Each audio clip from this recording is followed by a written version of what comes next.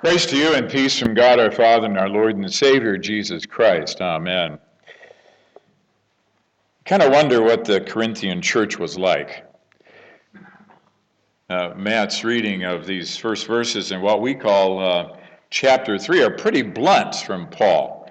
Now, brothers and sisters, I could not speak to you as spiritual people, but rather as people of the flesh, as infants in Christ. Maybe a modern translation said, I really can't talk to you as fellow believers, your babies. Your babies. That's a nice way to begin this letter. And I'm sure it got their attention. They were gathered as the church, followers of Jesus, and they were doing all the right things. But if you know a little bit more, if you've read in the Corinthian letters, you realize that they're full of corrections. Actually, Corinthians, you need to be like this. Actually, you need to act this way when you come to the Lord's table. Actually, you need to treat one another with love. Actually, this is what the resurrection is. Again and again, Paul needs to clarify the whole life and the whole thought, the power of the Spirit of what Jesus Christ wants to have visible in his body, which is the church.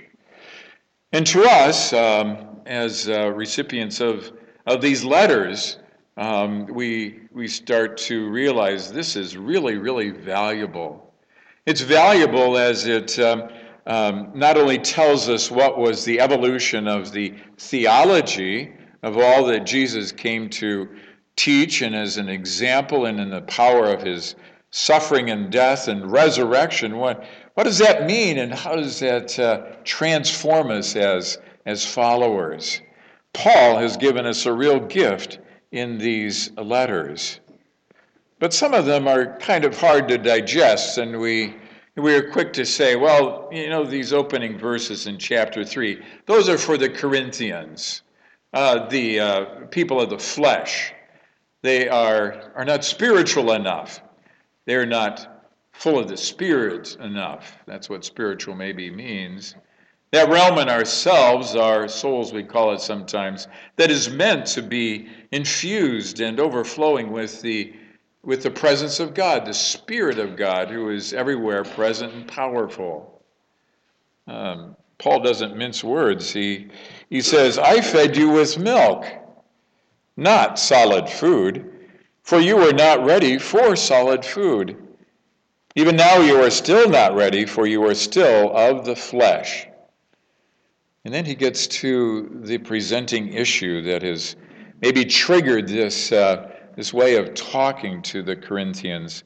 For as long as there is jealousy and quarreling among you, are you not of the flesh and behaving according to human inclinations?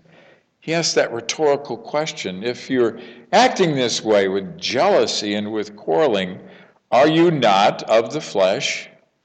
Are you not immature in your spirituality? Are you like infants in Christ? He goes on and he talks about the argument maybe that they are having between who is the better preacher and the theologian. Is it Paul or is it Apollos? He is setting one against the other, and Paul maybe would have been tempted to say, well, I really am more mature and better looking than Apollos. Of course, you want to follow me, vote for me. We're used to that kind of self-promotion, aren't we, in our world that is so exposed to politics and campaigns, and we start to think, well, that's normal. That's the way that we should encourage our children to be, and that's what maturity looks like. Actually, that's what immaturity looks like. That's what Paul is saying. That there is something else that we are called to do, another way that we're called to behave, and it's shaped by Scripture. It is shaped by the Word of God, and it is shaped by the body when it gets together and worships rightly to encourage each other, not only to good works, but to be formed to be formed in the likeness of Jesus the Christ. And so this passage comes to us, and thankfully it gets a little more positive as the verses go on. He starts talking about God giving the growth. Oh, there is hope. God does encourage us to grow. Whew, thank God. So neither the one who plants nor the one who waters is anything, but only God who gives the growth. The one who plants and the one who waters have a common purpose, and each will receive wages according to the labor of each. For we are God's servants, working together. You are God's field, God's building. Well, he ends on a very positive note, that same passage that begins, you are people of the flesh, infants in Christ. This is where you're headed, though. This is what God's will for you is. This is what God provides in his scripture and his teachings. God's field. God's field, a place where food can grow, a place where crops can develop, a place where there is infancy, and there is growth, and there is fruitfulness and harvest time, fields, and God's building. God's building, this kind of prefigures what we see in verse 16 in the same chapter. For God's temple is holy, and you are that temple. If we stay with Paul, if we continue to read, we find ourselves that we are becoming something that is sanctified, something that is holy, not because of our efforts, but because of God's provision to us. But still, the word sticks, doesn't it? Because we start to realize, well, we are also Corinthians. We are also human. We are also flesh. We are also put together the same way that the Corinthians were. And we are on the way as they were. We are infants to some degree as they were. It is a call for us to become God's field, to adopt some other images that will help us be productive, to help us become part of an edifice, and most of all, to do things together that we could never accomplish on our own. And some of us maybe are kind of stuck at the opening time when we said yes to Jesus, when we accepted Jesus as our personal Savior, perhaps in that language, when we heard and responded to the nudge, the call, the push of God, and said, yes, I am yours, and you are mine. I accept your forgiveness, your love. I want to be a Christian. But really, that's a little bit like the situation where a mother early in the evening heard a thump upstairs in the bedroom where her son had gone to sleep earlier, and she went up the stairs, peeked in the doorway, and there was her son sitting on the floor next to his bed, and she said, "Well, my son, what happened? I thought you were in bed sleeping." And a little groggy and bewildered, the son looked up and said, "I guess I ended up exactly where I was when I got into bed. Back at the starting point." And that's as far as he got in his sleep. He ended back to where he had started. To grow is to move on. To realize that those conversion experiences are the beginning of a journey, or maybe the first of many conversions, of turnings, of receiving the power and the Spirit of God. And what is the content of that? What is the light and the lamp for that? It is the Word of God. It is Scripture. We call it the Bible together in this library of books. But it is the Spirit of God working in and through that into our lives to help us to grow as followers of Jesus. Eugene Kennedy, a priest and a psychologist, wrote about in every man there is a little boy. And that little boy is there no matter how old biologically that man is. And that little boy wants to come out, wants to make himself known.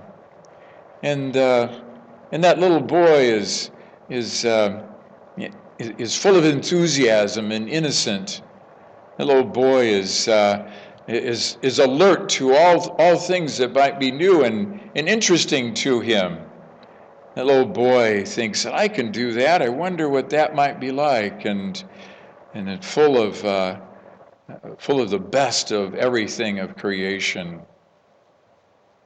But there is another little boy in every man too, and that little boy is the one who is selfish about his own needs, about his own viewpoint, about the instincts of dominating and defending and grasping what might be in shortage, and so I'm going to cling that to myself.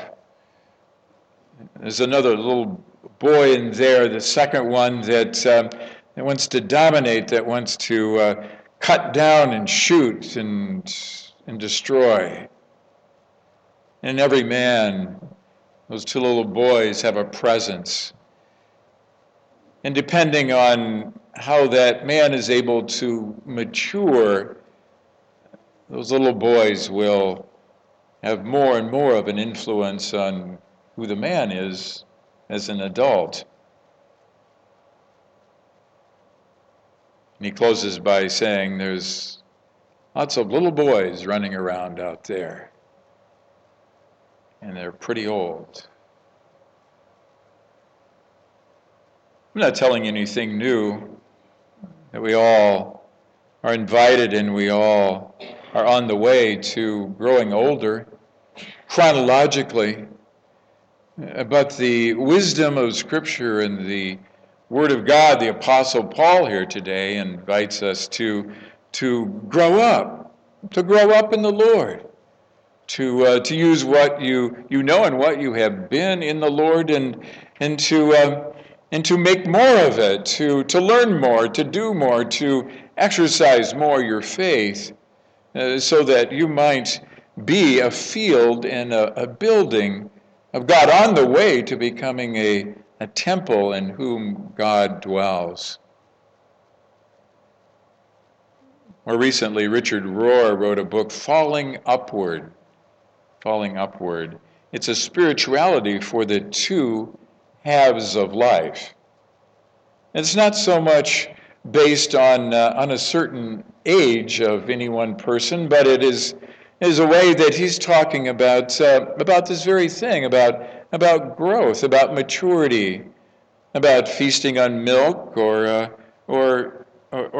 solid food, talking about growing from infancy to adulthood in Christ.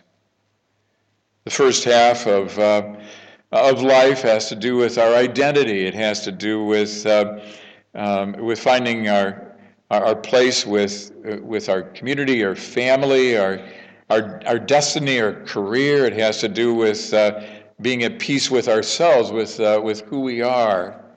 But that's not the end. That is the preparation for the second half of life, for really focusing who we are in relationship to God, to be able to know more of God and receive more of God into our lives.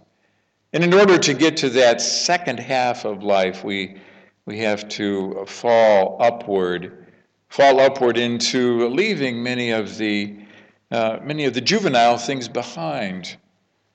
Reactions that maybe we have said, well, that's just the way I am. No, that's the way that little boy or one of those boys inside of me, one of those little girls inside of me was or is. But now I am beyond that. I'm maturing. I'm growing up. There is more that is available to me. if I can be that way, if I can be open to God's Spirit within me, helping me to grow. We grow in many different ways, and maybe there are some symptoms that we can name that helps us to answer the question, well, what on earth are you talking about, Pastor Dan? How about these symptoms? Symptoms of immaturity.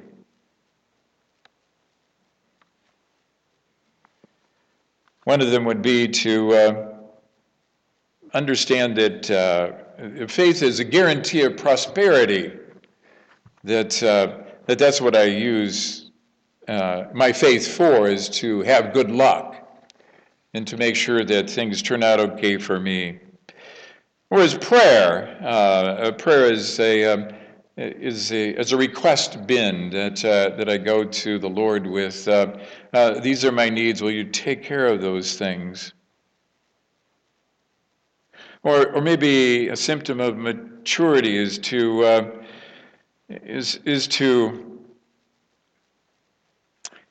work on being okay or accepting those parts within myself that seem to have dominion over me. We used to call them besetting sins in the church. Those habits that are destructive, maybe to my body and maybe to my mind, my relationships. But I can't do anything about it. They have been a part of me for so long that they constitute me. They have control over me. And that is a place where God really can't intervene.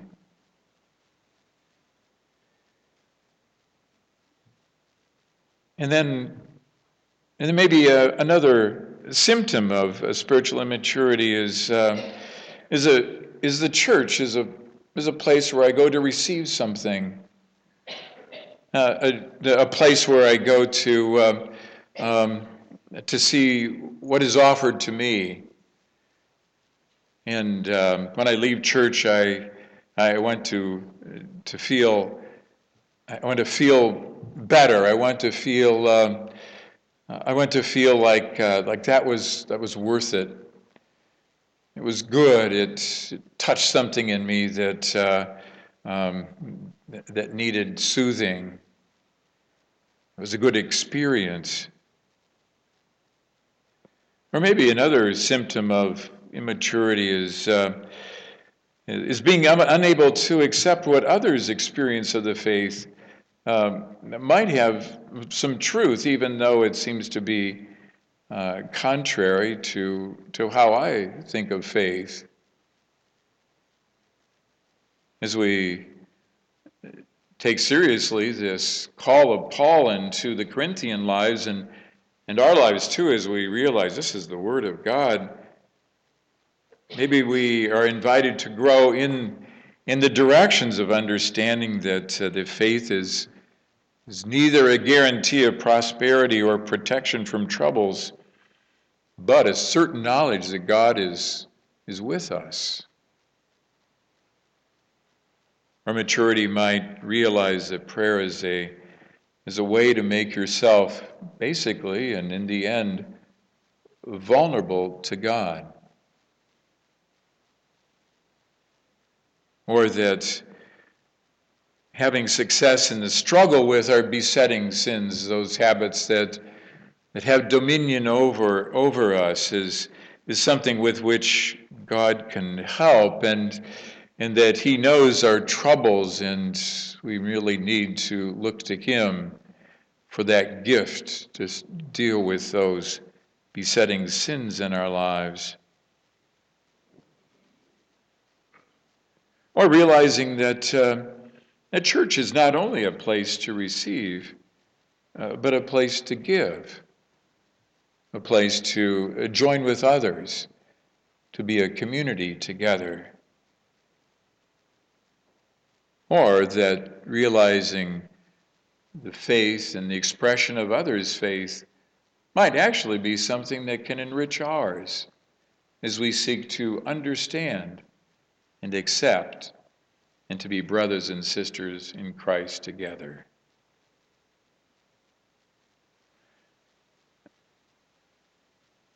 I think that the Corinthians got the idea. They had to, because Paul was in a relationship with them, and the pages that unfold in 1 Corinthians and 2 Corinthians, scholars think these are fragments maybe of 5 or 6 letters. He wrote to them that much. But they become more astute, they become more wonderful, they become more detailed. He dares to give them more instructions about what love is, or what communion is, or the resurrection is, its power and its mystery. He is talking about gifts of the Spirit and the spiritual gifts that are in them. All these things unfold in the latter chapters, the latter letters of Paul's letters to the Corinthians. So they got the idea, and they continued to grow. They became God's temple in which the Spirit dwelled. The pathway to that is the pathway to God's Spirit, the presence of God in our lives. That's what makes Scripture God's Word, because it is a witness for how people have found that, and then also clear instructions and encouragement, proddings, naming truth about how that is there or not, and helps us to find the way. And then prayer is a time to be vulnerable before God, to say, I have your Spirit, I long for more of your Spirit, Lord. Fill me, use me, help me to grow in faith. John's going to come and he's going to tell us about the anthem that the choir is going to sing. And coincidentally, it's every time I feel the Spirit, I will pray. Listen to this.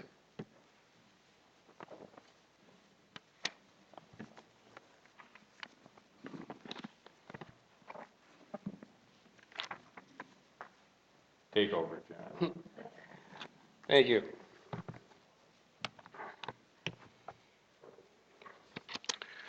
The African American spiritual is a type of music that's unique to the United States.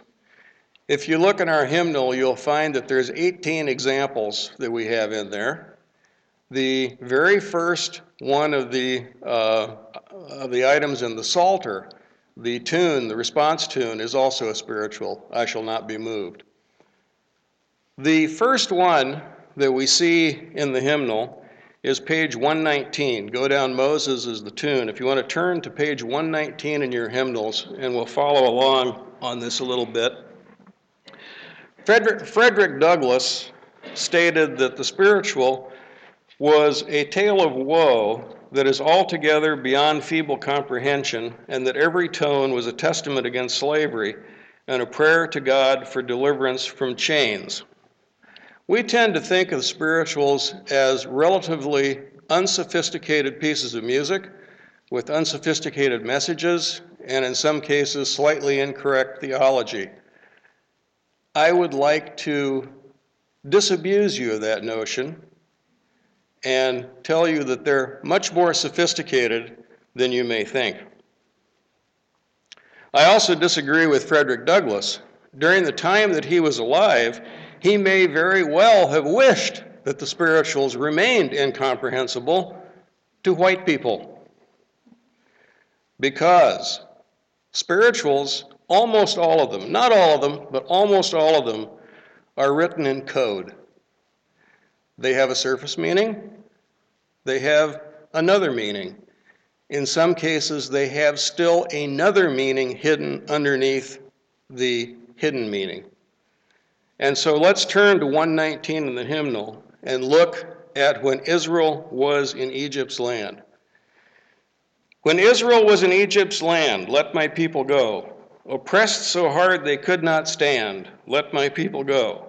Go down, Moses, way down in Egypt's land. Tell old Pharaoh, let my people go. Now, the surface meaning of this is perfectly obvious. It's the story of the children of Israel in the land of Egypt. Who could argue with that? Did you know that this song was banned throughout all the American South? That slaves could get into huge trouble for singing it? Slave owners knew that when this song was sung, that slaves started to run away. They started to disappear. They thought that the message was so powerful that it was inciting their slaves to rebellion. So that's the second message. The slaves did indeed identify themselves with the children of Israel, and this was an open statement of resistance to the oppression of the slave owners who are identified with Pharaoh. Slave owners obviously didn't like this and took exception to the song. What they didn't realize is that there's yet another meaning buried underneath that one, and it has to do with the person of Moses, because Moses is a code name. Does anybody know who the name is the code for? Harriet Tubman. Tubman was one of the most famous conductors on the Underground Railroad, secretly bringing slaves up to the north. She specifically would tell people to sing this song when she was in the area collecting people for another trip north. So the slave masters were right. When people sang this song, they started losing slaves. They started running away. They just didn't know why. Go down Moses, way down in Egypt's land. Okay, that's not biblical language either. The Bible says going down to Egypt. It doesn't say going way down to Egypt. Why way down? Way down south. So this not only says that, yeah, you can get on the Underground Railroad and you can get out if you're in the border states of Kentucky, Maryland, Delaware, and Missouri.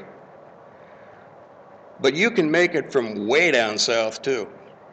You can make it from the Cotton Belt. You can make it up from Georgia, from Alabama, from Mississippi, from Louisiana. It's possible.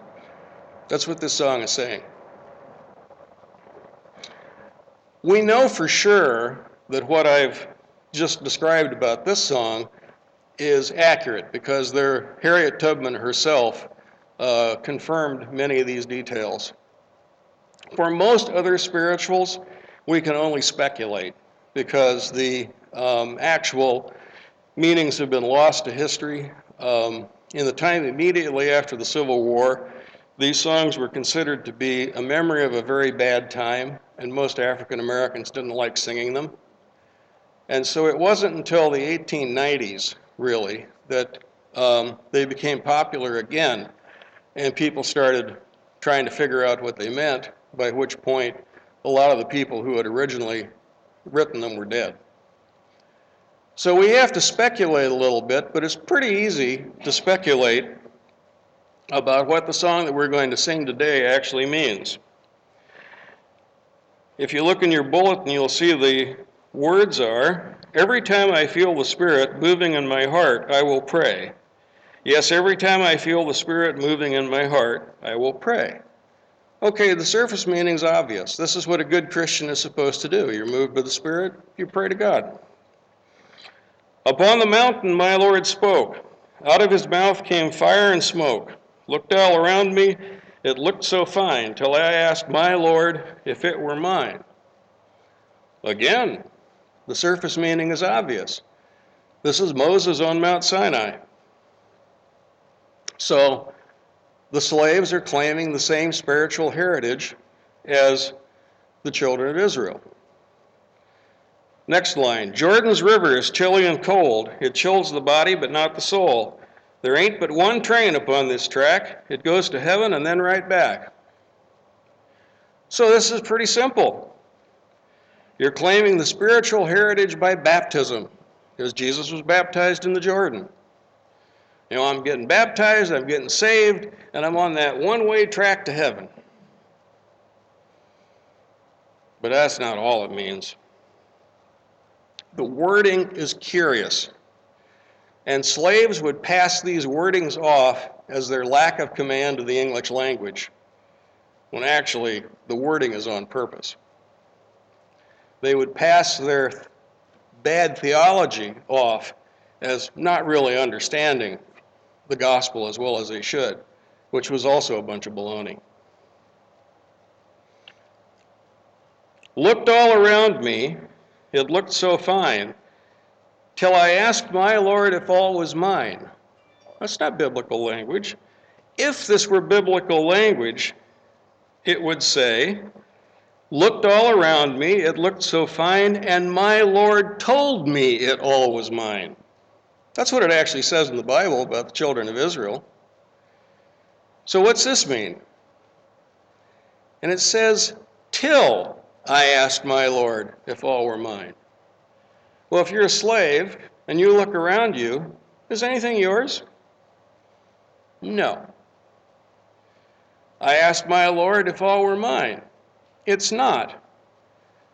But it looked so fine before. So is it fine? Not a chance.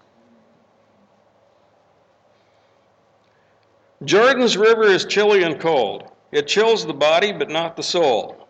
Really? Everything I know about the Jordan River is that except in the spring snowmelt when it comes off Mount Hermon, it's lukewarm most of the year. Maybe it's not that Jordan River, because other uses of the Jordan River are the boundary to the Promised Land, the boundary to the Free States. There's two rivers that can function as the Jordan River. One's the Ohio. On the north side of the Ohio is Illinois, Indiana, and Ohio, which are all free states. The other one is the Potomac. And at Harper's Ferry, from the south bank of the Potomac, you're not in free country on the other side, you're still in Maryland, but you can see Pennsylvania from there. So the Potomac was also considered one of the River Jordan. Both of those mountains flow out of the both of those rivers flow out of the Appalachian Mountains. They're both cold most of the year. This probably refers to those rivers as the Jordan River, not the Jordan River of the Bible. There ain't but one train upon this track. That sounds biblical. I am the way, the truth, and the life. No one cometh unto the Father but by me. It goes to heaven and right back. Huh? Christians don't believe in reincarnation. What's this about? Well, if the railroad is referred to as the Underground Railroad, your conductor is going to take you to heaven, which is the Free States, or after the Fugitive Slave Act, Canada, and then come right back for another load. And so we see that this isn't a fun, unsophisticated piece of music. It's much more than that, and now you know that too. Will the choir please come up and we'll sing this for you?